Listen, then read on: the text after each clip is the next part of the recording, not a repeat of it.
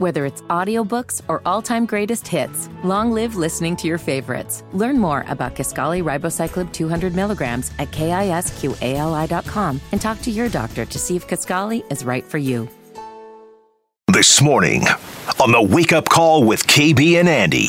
Yeah, slow and steady this morning. It's rainy, it's wet. Of course, we don't know exactly totally what it is. We don't have any windows anymore, but we think what's going on? Oh, sorry. My phone was making a Harry Potter noise. I'm not exactly sure what was going on with that. No, you should have. It's fine. Got accepted to Gryffindor? Is that what happened? That's Slytherin. That's what it was. That's exactly what it was. Slow and steady, though. Slow and steady this morning. It's not freezing, not freezing the ice rain. that we thought. No, we thought it was going to be ice. Not the ice that we thought, but still rainy. Puddled areas, if you will. Don't hydroplane. Take it slow, and you'll get to where you need to get to. Big news coming out. I guess it's sporting world, not entertaining. Monday Night Raw going to Netflix in 2025. At least $400 million per year to do that. So I think 10-year deal. I think Mark Dykton might be happy with that. So that's now you're paying for your pro wrestling, so that's going to be a lot of Do you have Netflix? We do, yeah. But still, it's expensive. I said it to you guys during the break. I think that'll be a decent chunk of that audience that won't be very happy about it. Well, no. But again, this is the domino effect, especially when Mark would probably agree with this. When you get in the kind of the second or third tier of some sports, you're going to get a lot of streaming action here, I think, in the upcoming years. So to me, it's not the most shocking thing in the world. But again, I think there'll be a good chunk of that audience that isn't going to be too happy about it. Yeah, IU and Purdue, you're an Irish fan. You have a little Peacock action. Oh, yeah, that's going to pick up in the next few years. Don't worry about that. You're going to have all these different services. It is the way that it is. Rick Carlisle joins us in 20 minutes. I wanted to ask you something. And I want to ask you two questions as we just do a little football talk here. Is that okay with you, KB? A two-questioner for Kevin Bowen, and we can discuss it. I got thinking, when a team makes a run at all, sometimes they can simply make the postseason, and people will love all over them. If they're a new team, and of course I'm thinking of the Houston Texans, they lost the other night, and quite frankly, in that second half, they got blown out, and the offense didn't do anything. As great as C.J. Stroud is, they had 10 points, and 7 of the points came on a punt return.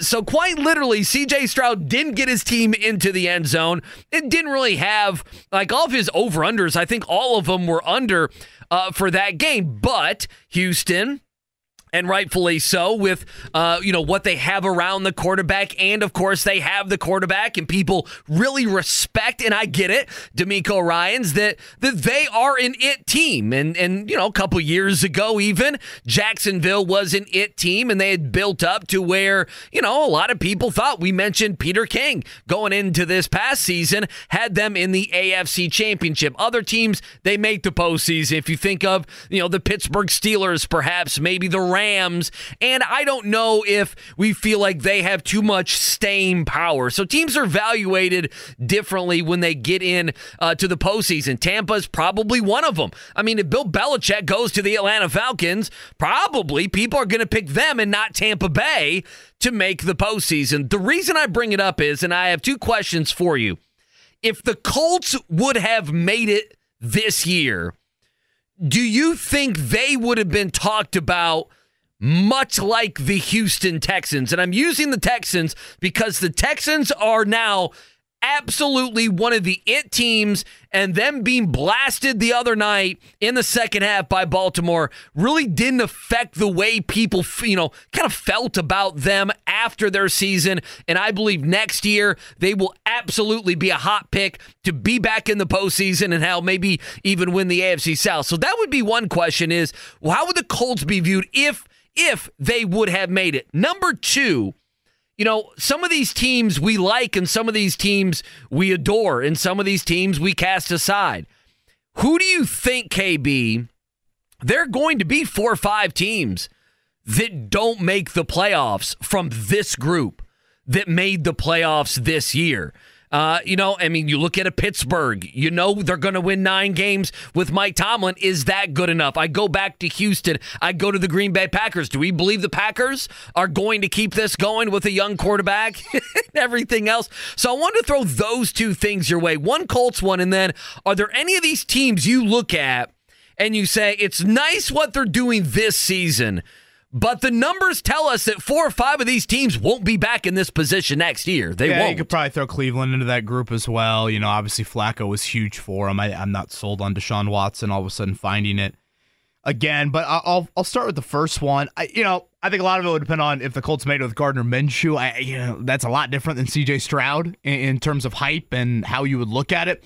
One thing that I feel is different about Houston, and I still think people are going to be very high on the Colts entering next year, even with them not making the playoffs. But I think one thing that is different about Houston is they've got a little bit more foundational limestone than I think the Colts do. And by that, I mean this. I like that. Foundational limestone. At quarterback, at wideout, at left tackle, at pass rusher, and at corner, they've got a dude. And the Colts can't say that at all 5 of those spots. And I think that is so critical to the overall success. You could probably make the case, Andy, the Colts have overall better talent, 1-53, if you really want to look at it like that. Well, their offensive line is sure better. The Colts probably have a little bit more balance. But again, those premium positions, to me, they just matter more. I mean, hell, you saw it in the season finale. They had a quarterback and they had a wideout that were 2 just flat-out dudes. And that's why they moved on and won that game, and you did not. And obviously the Richardson injury certainly plays into that. So, again, Houston's still got to do a lot to continue to support C.J. Stroud and make sure that their overall depth is pretty good. And I would say one thing too, Andy, that is important to note, and we'll see how the rest of this coaching cycle plays out. I mentioned earlier in the show, Jim Bob Cooter, Colts offensive coordinator. Hell, I don't even know if a lot of our listening audience knows he's the offensive coordinator. Maybe because he's got the wild name. That's the only reason why they even know that. But you wish that were your name?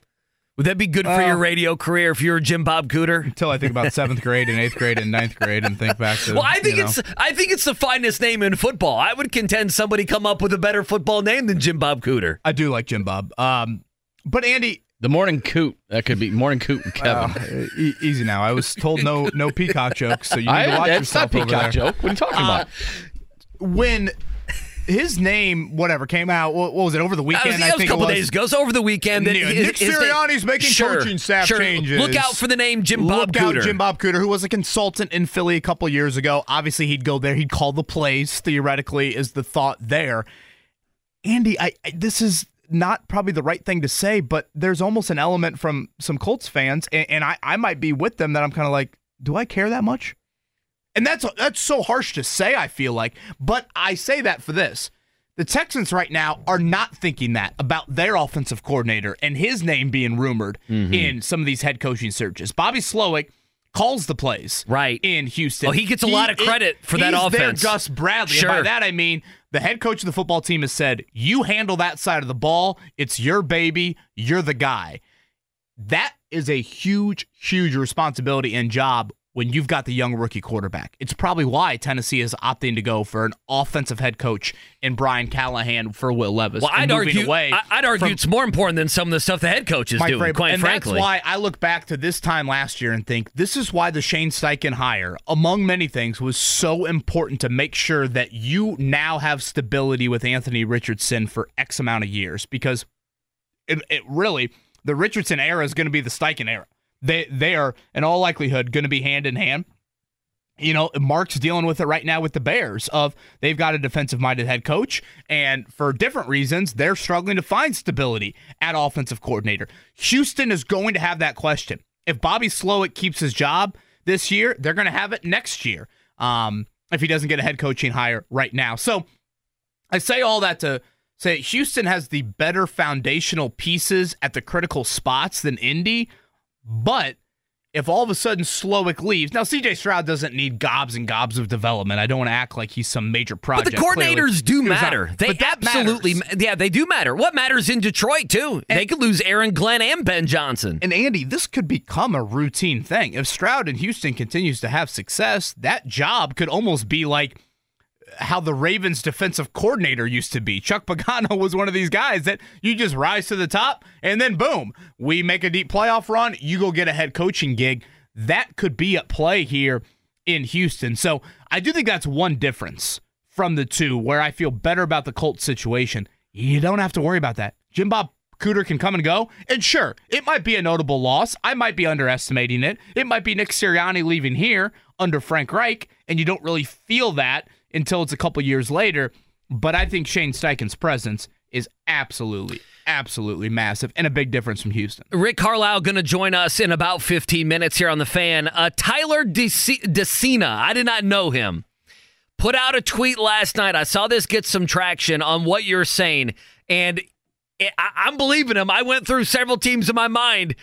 With the Bengals needing to replace Brian Callahan. Again, Brian Callahan last night has become now the Titans head coach, okay?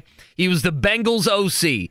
With the Bengals needing to replace Callahan, this means that every team in the NFL has changed their offensive coordinator since the 2022 offseason. Since the 2022 offseason, every team has altered, and that can be, the Bills fired Ken Dorsey, the Colts had a changing of the guard, in comes Shane Steichen. It's just interesting. I mean, think about that. Since the 2022 offseason, every team in the NFL has moved on. Because every owner either wants you or the owners you get sit there fired and say, why haven't you got it figured out with, our young quarterback or, like you said in Josh Allen's case, quarterback there. It's interesting that you bring that up with Jim Bob Cooter because I wrote down knowing that we were going to talk about it because it's still, it is a loss. And, truly, given that, I always view it this way. When a coach, and it doesn't matter if it's offense or defense, for instance, Todd Bowles calls the defensive plays in Tampa Bay. Okay, he's got the sheet in front of him.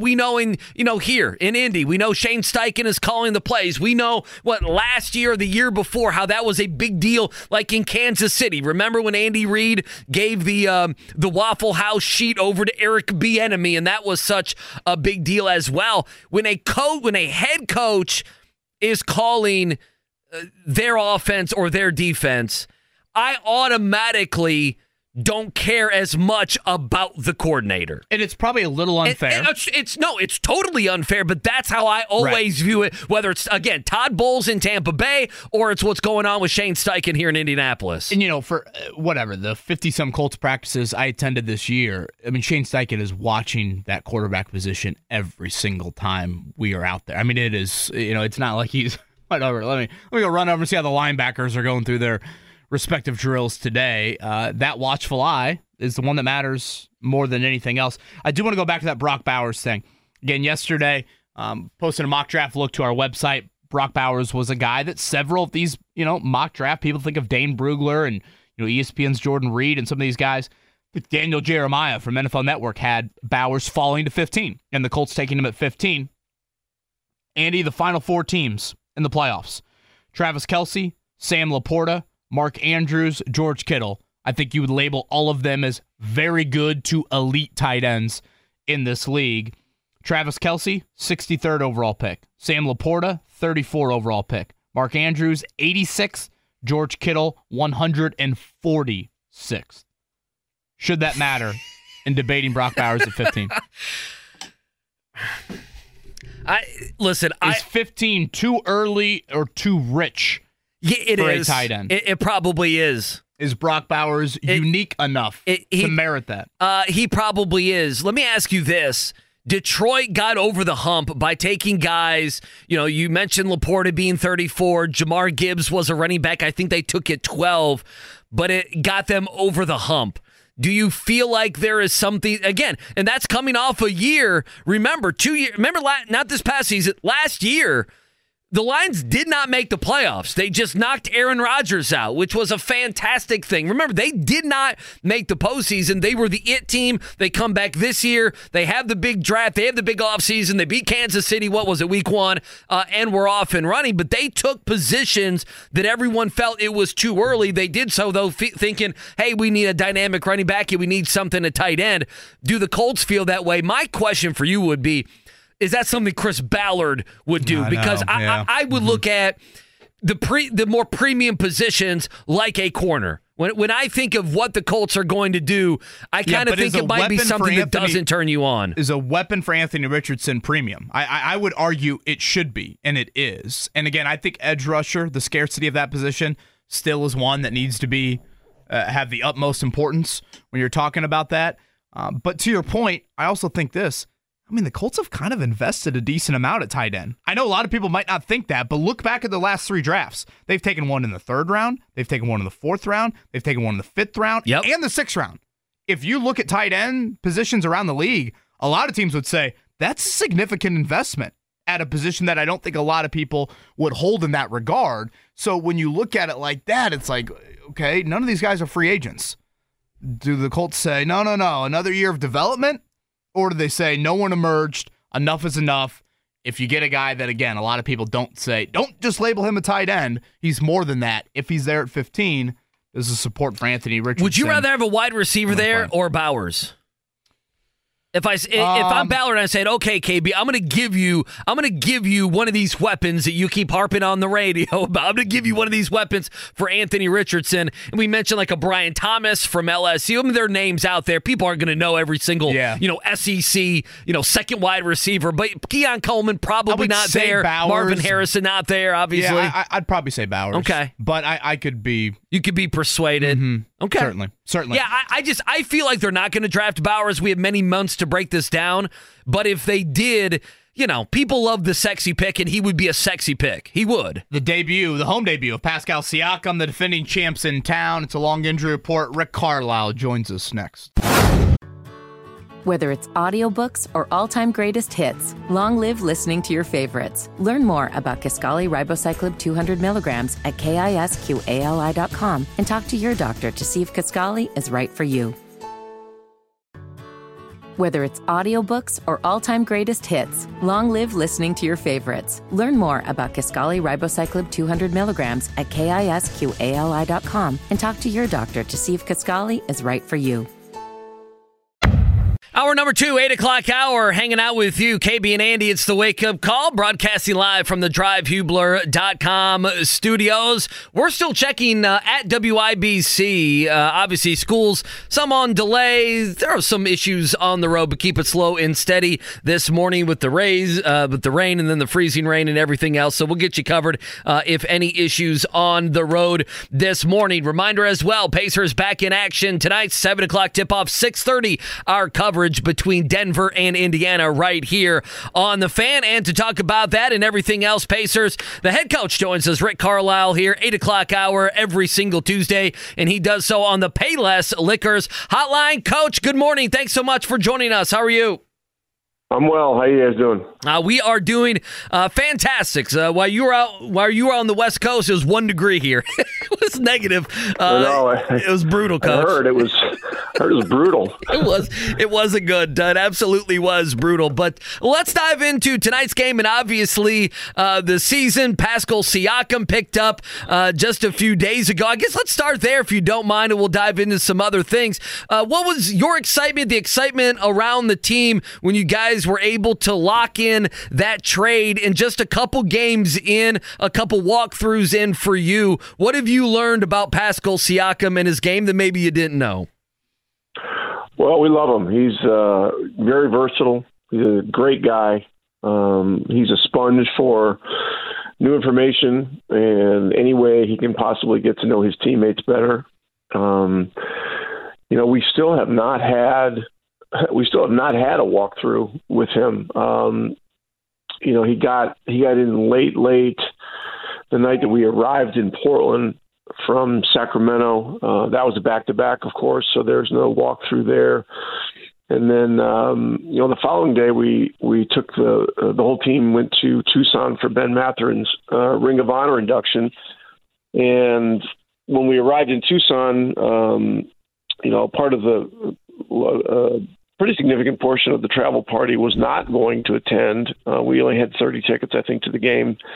And we had 30 people that went, so half the people went to the hotel, and then the other half stayed for the first half of the game, watched the ceremony at halftime, and then jumped in the bus. And so we had a 2-hour bus ride from Tucson to Phoenix, and then an early game on Sunday. So anything that's before 7 o'clock almost always does not result in a walkthrough. So we've had a couple of meetings with him, but no real time on the floor. All that said, he's absorbed things very well.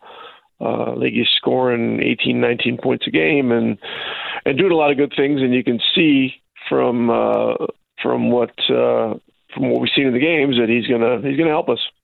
Rick, what were your impressions of him prior to his arrival? I'm always curious about, like, is it just strictly what you see on the court? Did you have conversations with him during the draft process at all? But I guess from afar, what were your impressions of him, not only on the floor, but if you heard anything off the floor about him before the trade happened?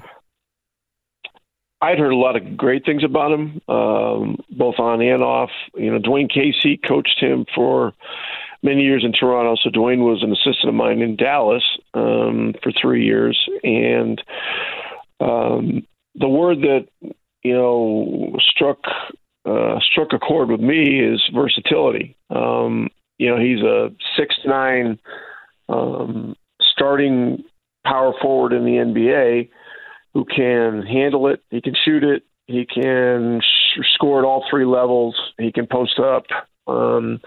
He can facilitate, and he's a very good defender with length. So, and he rebounds well. So he can do a lot of things that are very important in today's game, and certainly important for us. So, and Dwayne always talked about what a great kid he was. He was drafted late in the first round back, I think, in 16, and so he's done it the hard way. He's paid his dues. He played a lot of games in the D League before it, I think, turned into the G League, and it's a great story of perseverance. And that's a pretty talented Toronto team. And he went from being a guy that was a part-time roster guy to obviously a full-time roster guy, and then being one of the guys that was a support player. And he's actually more than a support player for Toronto when they won the championship with Kawhi Leonard. So you like the fact that he's had to earn everything that he's gotten. I mean, I think that shows a lot about his character. We're thrilled to have him here, and looking forward to get him going tonight with our fans in Cambridge. Rick Carlisle with us here on The Fan on this Tuesday on the Payless Liquors Hotline. I'll ask this about him just because it's been talked about and you would actually know the answer. And I know you'll learn more about Siakam as you go, but so it's easy for the untrained guys like me. You look at his offense, he can score at 3 different levels, 22 a game and everything like that. Defensively, I know you've stressed so much this season is, being better on defense. You've talked about it after certain games. Portland was one of those games. Defensively, what is he going to do to help you guys out, do you think? Well, again, I think his versatility is a very important thing. So we started the Phoenix game, and we decided to put him on Devin Booker so that there would be more length on Booker, and we decided to put Nesmith on Durant to get a little different kind of guy on Durant, as a stronger guy that could maybe get into him just a little bit more with a little more physical element. And so, Pascal did a good job on Booker, and then eventually he guarded half their roster before the night was over. So, we're gonna learn more about him as we keep going through this. But like his aptitude for this game, he's got a real intellectual curiosity about the game, and he loves to play. And so, I know he's very happy to be here and very happy to get going again tonight at home. It's the defending champs in town. Pacers home after a long road trip. It'll be 4 straight at home. Really a loaded week again for the Pacers here as they take on the Nuggets starting tonight. Rick, I think I heard Chris Teneri correct the other night. 10 straight games with a different starting lineup. You haven't had back-to-back starting lineups in 10 games. Is that? Can you even recall in how long it's been since you've had that as a head coach with so many different starting lineups now, dating back to, I guess, the early parts of January? Yeah, I mean, it does happen in some years. Some years you have very, very few, and it's just very consistent. But I remember the Palace Brawl year, we had 31 different starting lineups. Oh, wow. And for obvious reasons, we had a lot of guys that were in and out of the lineup and with different things going on with suspensions and so on and so forth. But whatever the case is, when there is the need for change, there is an opportunity that's facilitated. So, in the Sacramento game, we had a different lineup. In the Portland, we had a different lineup, and then we had another different lineup last night. And so, with that said, and sort of on this conversation, I'm going to make another announcement here. More breaking news for this thrilling show that we've got going here. Thank you. Okay, let's go. And that is that Tyrese came back for the Portland game. Did well in the game, but we, our training staff wasn't comfortable with how he responded to that, and so we obviously sat him in the Phoenix game. We're gonna sit him for the next 3 games, so that'll be tonight. It'll be Thursday, Friday against Philadelphia and Phoenix, respectively, and then we'll see where he's at on Saturday. And whether or not Sunday against Memphis will be a possibility. But this is not a re-injury. This is just simply, injury recovery management type stuff. And so, tonight's lineup may again look different. Andrew Nembhard going to give it a go tonight, Coach? Well, he played last game, and I've not heard that he will be unavailable, but it's only 8:10 in the morning, so we'll see. And and if not, then we'll figure it out.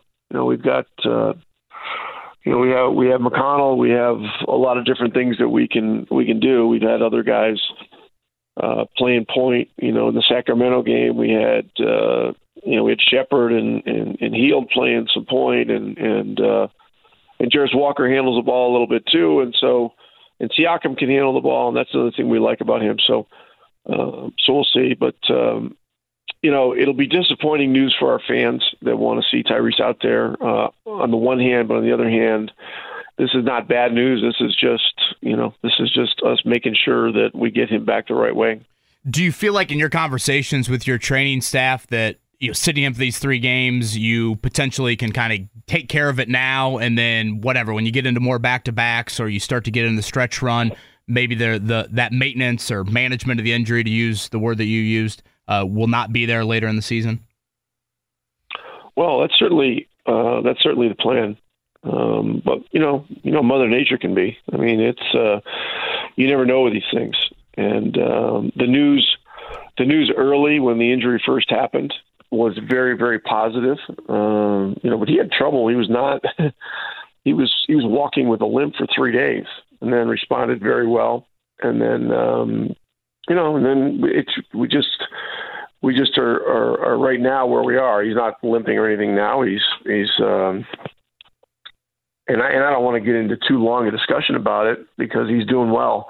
But we need to make sure that he comes out of this exactly the way he needs to come out of it. And 3 games over the course of a career that's going to be, hopefully well beyond 10 more years with the Pacers. If you look at, Reggie Miller, he was here 18 years. An additional 3 games is nothing. So we'll do that. There will be an opportunity for someone else to step forward, and we got the defending champs coming in here, so there will be a lot going on. Again, the next 3 games. Rick Carlisle here with us on the Payless Liquors hotline. Haliburton will be out the next 3. That would be tonight against Denver, Thursday against Philly, and then Friday against Phoenix. Coach, just as an aside, did you see that Joel Embiid had 70 points last night? Did you happen to see that? I did see that. I didn't see the game, but I did. When you like these days, when you if you own a phone, which everybody does, you get these alerts, and you got him to 70, and you got Towns was 62, I guess. Yeah. And, I mean, Pretty good. It's almost impossible not to find out about stuff like that. It's pretty good. Rick Carlisle with us. I want to ask you this, whether it be, I know I'm singling these two guys out and not trying to tie them at the hip, but Ben Shepherd and Jarris Walker have got that playing time, with injuries and with them, getting better in your system and everything else. Those guys have played. Jarris Walker has looked confident with his shot. Ben Shepherd really like his game. How have those guys grown up here in the last few weeks, and rotation-wise, what have they started to earn, in your opinion? Well, you said the key word, and that is earn. And, developing a championship culture means that things have to be based on merit, and no one is just given anything. And as I mentioned a couple of moments ago, that's one of the things that I really admire about Pascal Siakam's career, is that he started out in the G League and worked his way up and carved his way into the league as a major player who's now a multiple All-Star and multiple All-League guy. And so in the case of Shepherd and Walker, these guys have been putting in the work. They've been putting in the work in training camp, before practice, after practice, G League assignments, G League games. They had one game where they played in Sioux Falls, and so those aren't easy trips. A lot of the games have been home games at Cambridge, but they are doing it the way that you need to do it, and that is by putting the work in, studying game film, and toiling through, some of the stuff where you're playing in the minor leagues. So that's really great. They've both shown signs of being guys that can obviously help us now and in the future. And so, we'll keep a close eye on our situation and see where they fit in tonight, Thursday and Friday. Coach, last one for me, and as always, thank you for the time. Again, Rick Carlisle is with us here. Nikola Jokic tonight, Joel Embiid Thursday. Obviously, goes without saying where those two are in terms of the best players in the NBA. I'm curious, they are two big dudes, but just labeling that would probably be unfair to both of them. Are the matchups similar in any way, shape, or form? Are they immensely different? What is it like preparing for Jokic and then 2 nights later for Embiid? Yeah, that's a good question. It is similar. Both of these guys are very big and very strong. I think Embiid's a little taller than Jokic and bigger, So, but the thing that they share is they both have an amazing touch, an amazing feel for the game, an amazing aptitude for the game, and they both make the game look very easy with how they play. And so, pardon me, but if the next question is which one's easier to play against, I mean, you can forget about me giving you any kind of, answer for that. I mean, that's not going to turn into any kind of clickbait. I can promise you in the next, 3 days, because, they're both just, they're both hellacious. I mean, and as a pure basketball fan, as you two guys are, I'm sure, and that I am. I mean, you watch these two guys and you just marvel at the skill level and the touch. Really, I mean, Embiid is just on a 16, 18-foot shot. I mean, there's some nights where he'll make 10 in a row, and it just looks like a routine thing. And then Jokic does the same thing, but he'll hit him coming down the lane, shooting him off the wrong foot, with the ball back behind his head a little bit. But it's just amazing the aptitude and the skill level that these guys have, and they're both obviously winners. So it'll be a great treat for our fans, to see this kind of talent coming into Cambridge. And then, on the third night, you've got Durant, you've got Booker, and you got Bradley Beal. So a battering ram, as they would say, of talent coming our way. Certainly. It is quite the week back home here in Indy. Coach, thanks for the time this morning. Appreciate you sharing the news on the Haliburton front. Good luck this week, and we'll chat. Whether it's audiobooks or all-time greatest hits, long live listening to your favorites. Learn more about Kisqali Ribociclib 200 milligrams at KISQALI.com and talk to your doctor to see if Kisqali is right for you. Next Tuesday. All right, we'll talk some Colts. George Bremer going to join us here in just a few moments. I don't think I've spoken to him on the phone, so I'm excited to do that. Obviously, the big news, if you're just joining us this morning at about 10 after 8, Rick Carlisle, we have him on every Tuesday, did break the news here on the show that Tyrese Haliburton is set to miss the next 3 games. So Tyrese Haliburton, again, will be out tonight against Denver. He will be out Thursday against the 76ers and will be out Friday against Phoenix. I think both of us figured maybe that Phoenix game, you wouldn't see him on a back-to-back coming off the hammy injury anyway, but the mood a little bit depressed. Kind of a dark studio today. It is a bit of a dark Turn the lights studio. on. Let's head to the Payless Liquors hotline, though. Some Colts conversation with George Bremer, Anderson, Harold Bolts. And George, first off, apologies for getting to you so late. Did not expect Rick Carlisle to share that news with us in regards to Tyrese Haliburton. I want to go back, if you don't mind, George, a couple weeks to Chris Ballard's end-of-season presser. There was one thing I walked away from that I was kind of surprised that Ballard said, but I want to toss that question to you first. Anything Ballard-related, end-of-season presser, that maybe raised your eyebrows before I mention mine to you? I don't know, if anything really caught me completely off guard. I think the one thing that I really walked away with was, they want to add explosive players. I don't know how many times he mentioned that during that hour or so that we talked, probably 5 or 6. And I think that he means both sides of the ball. I mean, I think everybody reads that as receivers, and that's certainly going to be a need. But he kept mentioning they need playmakers on defense too. So, I think they're going to be looking for. My big question is that coming free agency? Is it something that they're looking at, more from the draft? But it does seem like that is the overall philosophy heading into this offseason. Okay, so the item for me that I kind of raised my eyebrows out was him admitting how, I don't know if confident is the right word, if I'm paraphrasing there, but how confident he is in Anthony Richardson as a passer exiting this rookie season. Obviously a limited sample size, George, 170 some snaps. And I do think Richardson had some really nice moments as a passer. But for Ballard to say that publicly, while he also is, very frequent to mention, let's not crown him yet, let's not build the statue. That was, I thought, an interesting kind of public admittance from the GM there.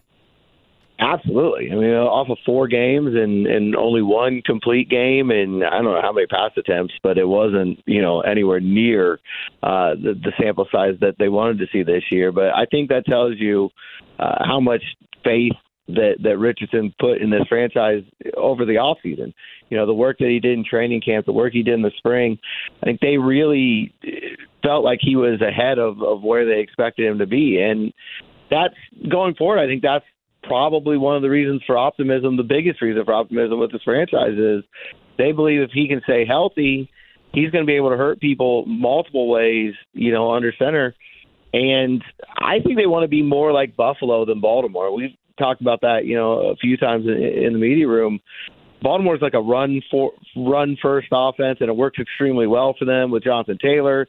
There's definitely going to be that kind of element there, but I do think that they're going to be more of a, when you look the way Shane Steichen has called games and in his past, they want to be more of a pass-first team, and I think they feel like Ballard's kind of saying right there. They feel like they've got the quarterback who can make that happen for them.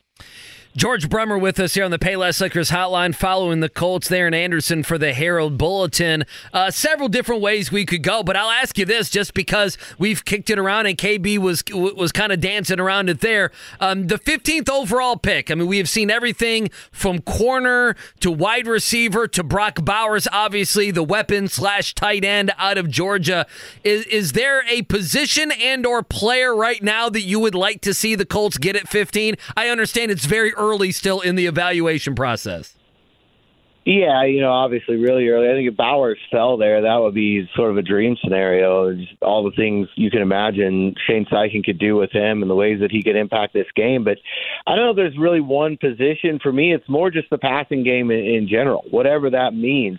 If it's a wide receiver, if it's a tight end, if it's a pass rusher, if it's a coverage linebacker, I don't think it really matters where that comes. But they feel like they're pretty strong on both sides of the ball in the run game. They've shown that they can run it really well. They've shown they can stop the run. I think they need to find ways stop the pass better and to throw the ball better. And so I don't think it matters which position, just which guy out there when you're picking at 15 can impact the pass game the most. That should be the focus in my eyes. George Bremer's with us here, Anderson Harold Bolton, longtime cover of the Colts. Do you think 15 would be too rich in Chris Ballard's eyes to take a tight end in Brock Bowers? We've seen him before not really give that much importance to positional, value. So I think a guy like Bowers in Steichen's offense, I don't think that Ballard would really hesitate there. We saw him take a guard at 6. We've seen him, kind of throw a lot of that out the window. So Bowers, I think, is a special kind of player just because, he's a tight end by name, but there's so many things you can do with him, so many different ways you can line him up. I think, any offense in the league would benefit greatly adding a weapon like that. I guess kind of off that, George, how do you think Chris views tight end? I mean, he's drafted them, I was saying to Andy a little bit earlier in the 8 o'clock hour, he's drafted them, round 3, round 4, round 5, round 6, if you look at the last, trio of drafts. So he spent something of note on that position. I can't recall him really mentioning that position by name a couple weeks ago and saying, he needs to see massive improvements there or anything along those lines. How do you think, I guess, he kind of views tight end in regards to his own team, considering on paper there's no free agents? We'll see, obviously, what the future holds for Drew Ogletree or even a Mo Alley-Cox. Yeah, it does feel a little bit less stable than you would think because there aren't free agents. But like you said, Mo Alley-Cox, has been around for a long time, made some big plays for the team this year, but you never know what his future is going to be. And obviously the Ogletree situation, nobody wants to deal with that at any point, anywhere in the league. That's something that, the legal process has got to play out, and who knows where he lands. And even Jelani Woods, who ended up missing this entire season with multiple hamstring injuries, is a guy that I think they feel really good about if they can get him back out there on the field. But if you look historically, Ballard's not put a whole lot of assets into that position. You mentioned where they've drafted guys. They haven't really gone out in free agency and brought anybody in. I guess Eric Ebron was probably the one, quote-unquote, big splash there. But it'll be interesting to see how much impact Shane Steichen has here. When you look at Philly and how important Dallas Goedert was in that offense, and then, we're still kind of trying to feel and find out how Steichen wants to build this offense in Indy. And I think his input this offseason could be really interesting. He got here, obviously just got his feet wet last year. I know he was involved in the draft and free agency, but you got to figure after having been here for a year, gone through a season, his voice is going to be much louder this year than it was a year ago. George Bremer with us here on the Payless Liquors Hotline, part of the Anderson Harold Bolton. We appreciate him talking some Colts with us here on this Tuesday. Free agent-wise, boy, I can bring up Grover Stewart, Kenny Moore, obviously Minshew, Pittman, many different ways, Blackman, many different ways we could go. Who are the top 2 or 3 guys that you think it just makes too much sense to bring them back and you think they will be back next season for the Colts? I think Pittman's right at the top of the list. I mean, obviously got a young quarterback. As Kevin just said, you're dealing with a guy that they feel like is going to be a really, dangerous passer. You've got to make sure he's supported. You got to give him his number one receiver. And I would think that at worst ends up with a franchise tag. I can't see them letting Pittman go and spending that money on somebody from outside the organization who they don't know as well. Possible they just replace him with a first-round pick, but then you're kind of asking a lot of your young quarterback. If you've got Pittman out there, you've got that security blanket, it just seems to make too much sense. The other guy, I think that just from some of the things that Ballard said in that post-season presser is Julian Blackman. I don't know if we've made enough of how important his communication was on the back end this year really become kind of a leader in that secondary, had an outstanding year before he got injured. And safety market is generally not crazy. I don't know what the numbers will look like, but I think that's a deal that they would like to get done. And Blackman feels like a guy who probably wants to stay here. I think he really is enjoyed his time here and has become a really important part of that defense. George Bremer again with us here. Anderson Herald Bulletin, kind of on, and I couldn't agree with you more on Blackman. I mean, hell, just pop in the Houston film if you need a reminder on him. Last one from me, George. You've heard Michael Pittman Jr. talk. I would say pretty candidly about his contract situation. How do you think Pittman would handle being tagged franchise tag wise in regards to getting to training camp if a long-term deal was not there? I don't know. I don't know if we would get there, but how do you think Pittman would handle that? Yeah, you want to be careful after last year, right? Because you watch how that Jonathan Taylor thing played out, and I know there was different circumstances there, and the running back market's different. But I think you've always got to be careful when you're dealing with a guy who you hope is going to be a key part of this franchise for years to come. He wouldn't love it. There's no question about that. But I think he said when we talked to him there after the season that look, $23 million is not something that's going to be an albatross for you. And I think they would be working towards a long-term deal. It'll be interesting if they get into the summer and you hit that deadline where the long-term deal can't be signed. He'd have some choices to make, but he sounded to me like a guy who would play on it. I don't think he'd love it. I think everybody in the league would rather not have that happen. And I don't think either party wants to go into the year with that as the only deal they do. I think that if they tag him, it would be with the idea of signing him long-term. But that's definitely something we're going to keep an eye on all the way through until a long-term deal is signed. 4 weeks from today is when the franchise tag can begin to be applied, and that's a 2-week period for the franchise tag, which hovers right around the combine leading into free agency after that. George, again, apologies, my man, on having to push you back a little bit with the Carlisle news, but as always, enjoy your insight and hopefully the first of a couple conversations we can have this offseason. Hope the family's doing well. Yeah, you too, man. No problem. And I'll always take a backseat to Tyrese Haliburton. No problem there. Team player.